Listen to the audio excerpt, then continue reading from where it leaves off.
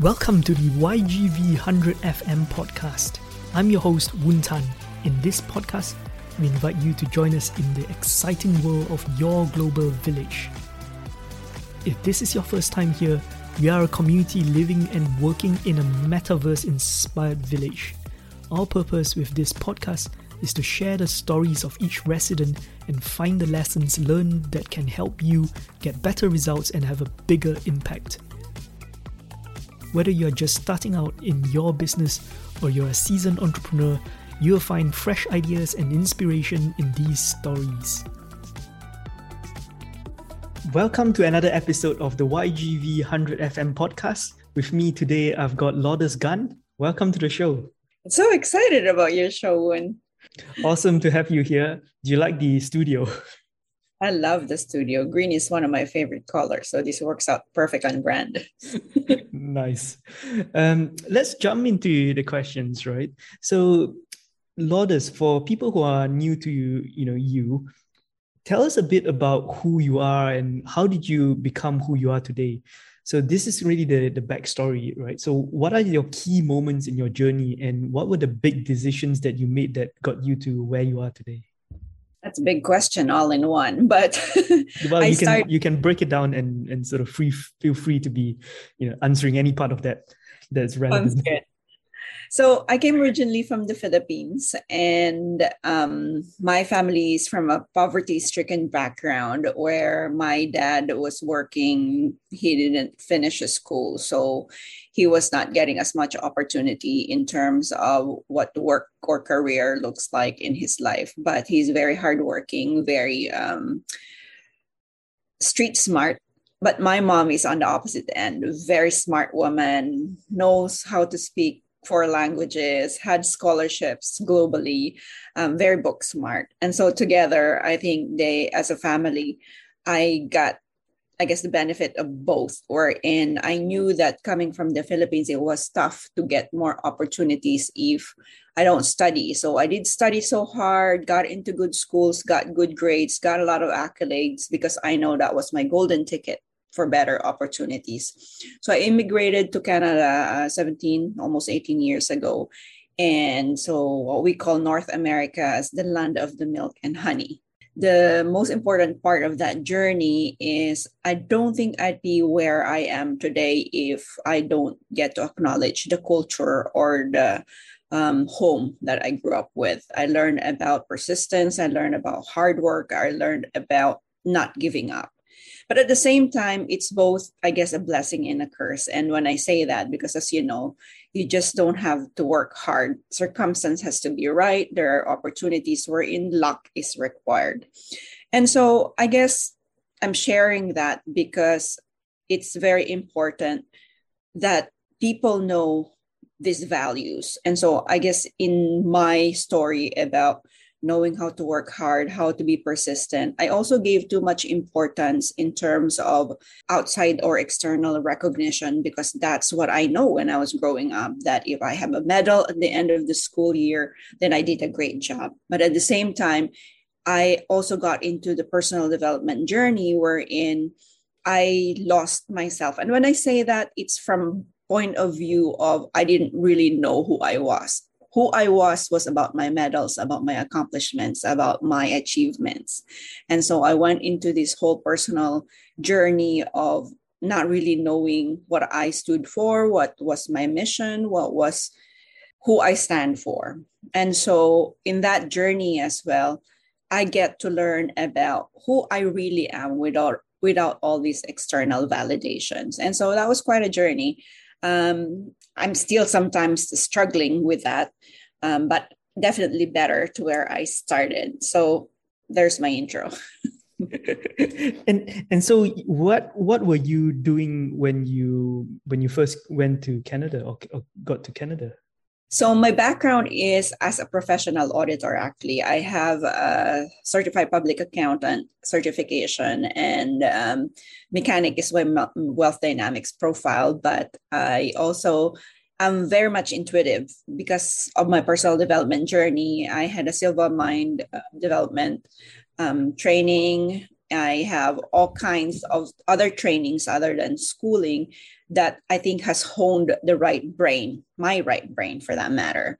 And so when I came to North America, I used my professional background as an auditor to actually go into that profession. So I got hired as a payroll officer in Vancouver in a very nice, slick office in downtown Vancouver. But at the same time, I knew that I had something else that I have in my mind. I have always been entrepreneurial, and growing up from the Philippines, I like hustle. So I've been hustling on the coaching journey at that time. This was like almost 18 years ago. So even though I had my full-time job, I also had time to actually pursue my passion, which was at that time, I know it was coaching and mentoring.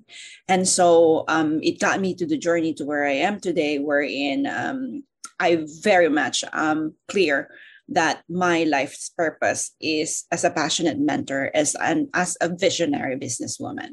So that's what led me into where I am today. And then, of course, I met my husband, who's a full-blown entrepreneur 13 years ago. And we decided to join forces. I became a shareholder of the company that he established. And 13 years now, we've been still on this show.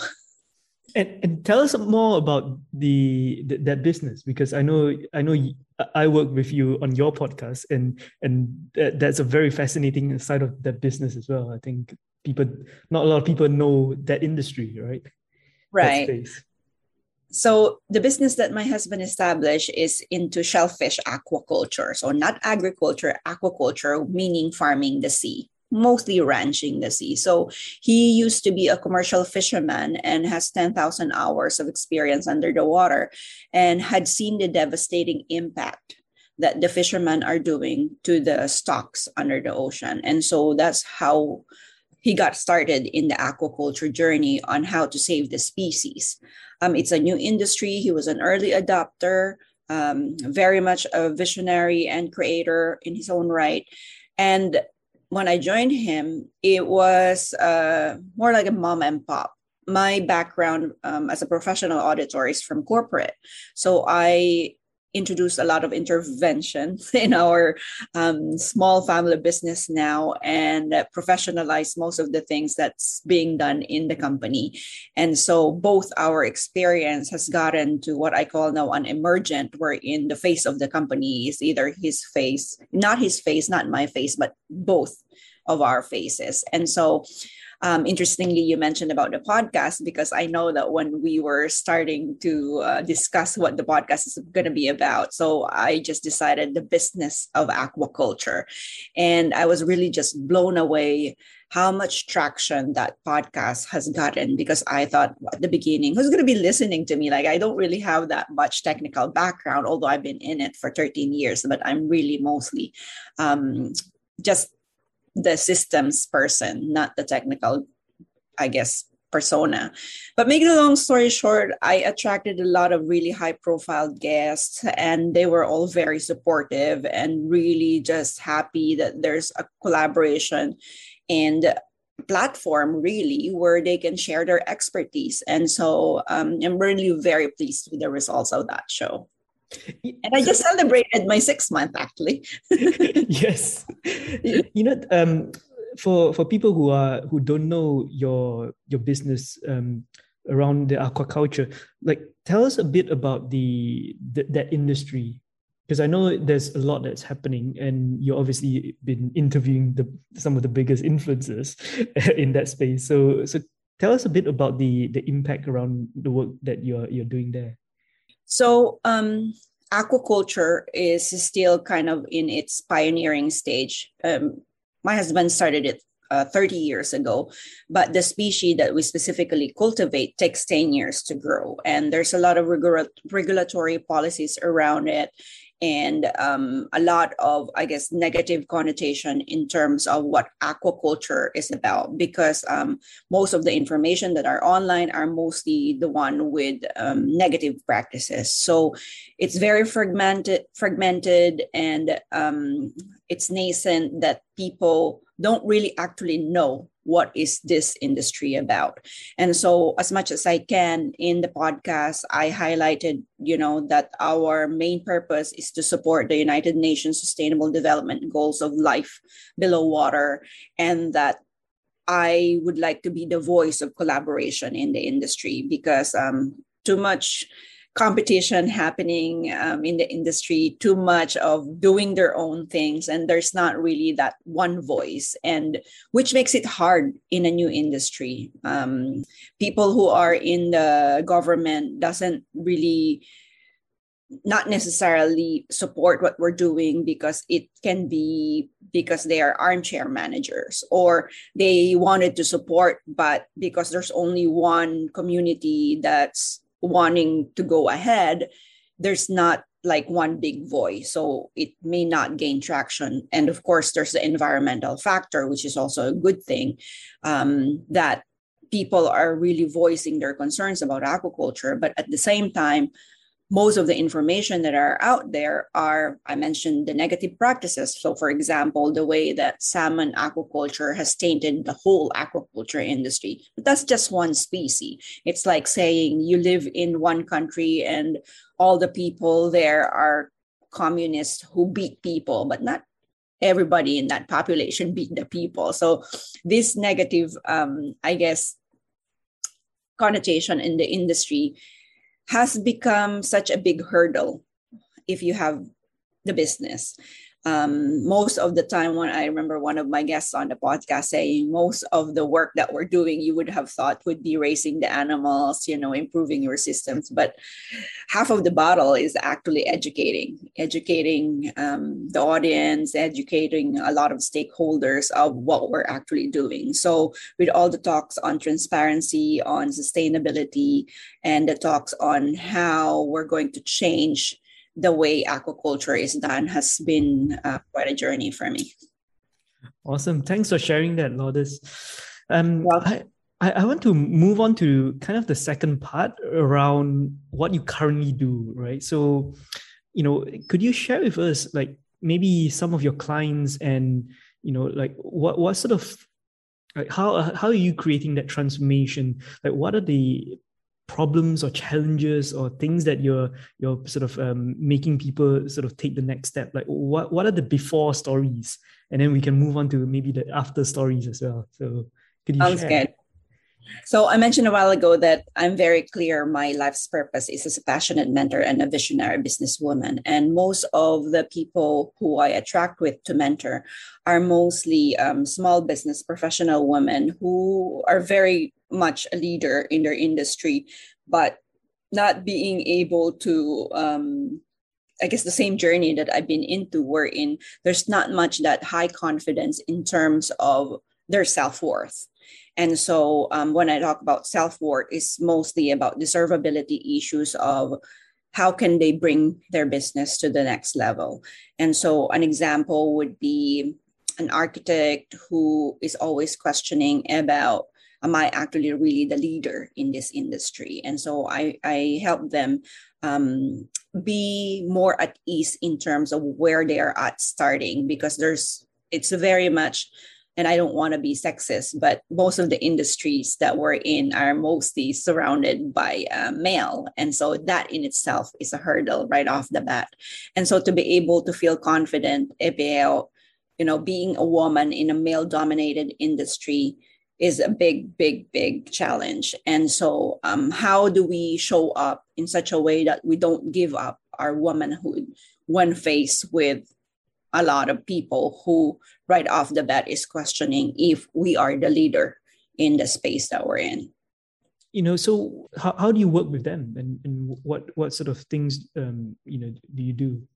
So I've been mentoring women now for almost 5 years, and I have a network in Barcelona, Spain. One of the very first things that I teach them, and this is a must when they first come on board, would be a schedule like free day just for themselves. You can call it, I call it night out. Some people call it free days, other people call it artist date, but they have to actually plan or map out on their schedule these 24 hours all by themselves so that they can rejuvenate as women, as mothers, as a business person.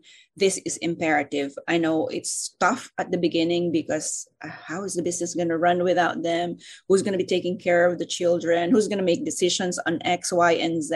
And it's like, forget all those. Let the world fall apart for this 24 hour. And it's a lot of resistance because it's very tough to let go. But once they got into it, it becomes addictive. And I didn't want to use that word, but it's mostly on the positive sides of, in that 24 hours, actually, the world still goes around and nobody got killed. And so find your support system on how to do this consistently, because that's what's going to give you juice, provide you with the clarity, with the insight, with the space that you need to go to your next level. You work with women leaders. What are examples of different outcomes that you've seen or that you've helped your client deliver? One of my, I call it a unique method from Strategic Coach, but is celebrity credibility. And so part of the journey of deservability and self-worth is recognizing your own worth without being so attached that it's actually connected to a system wherein other people celebrate you.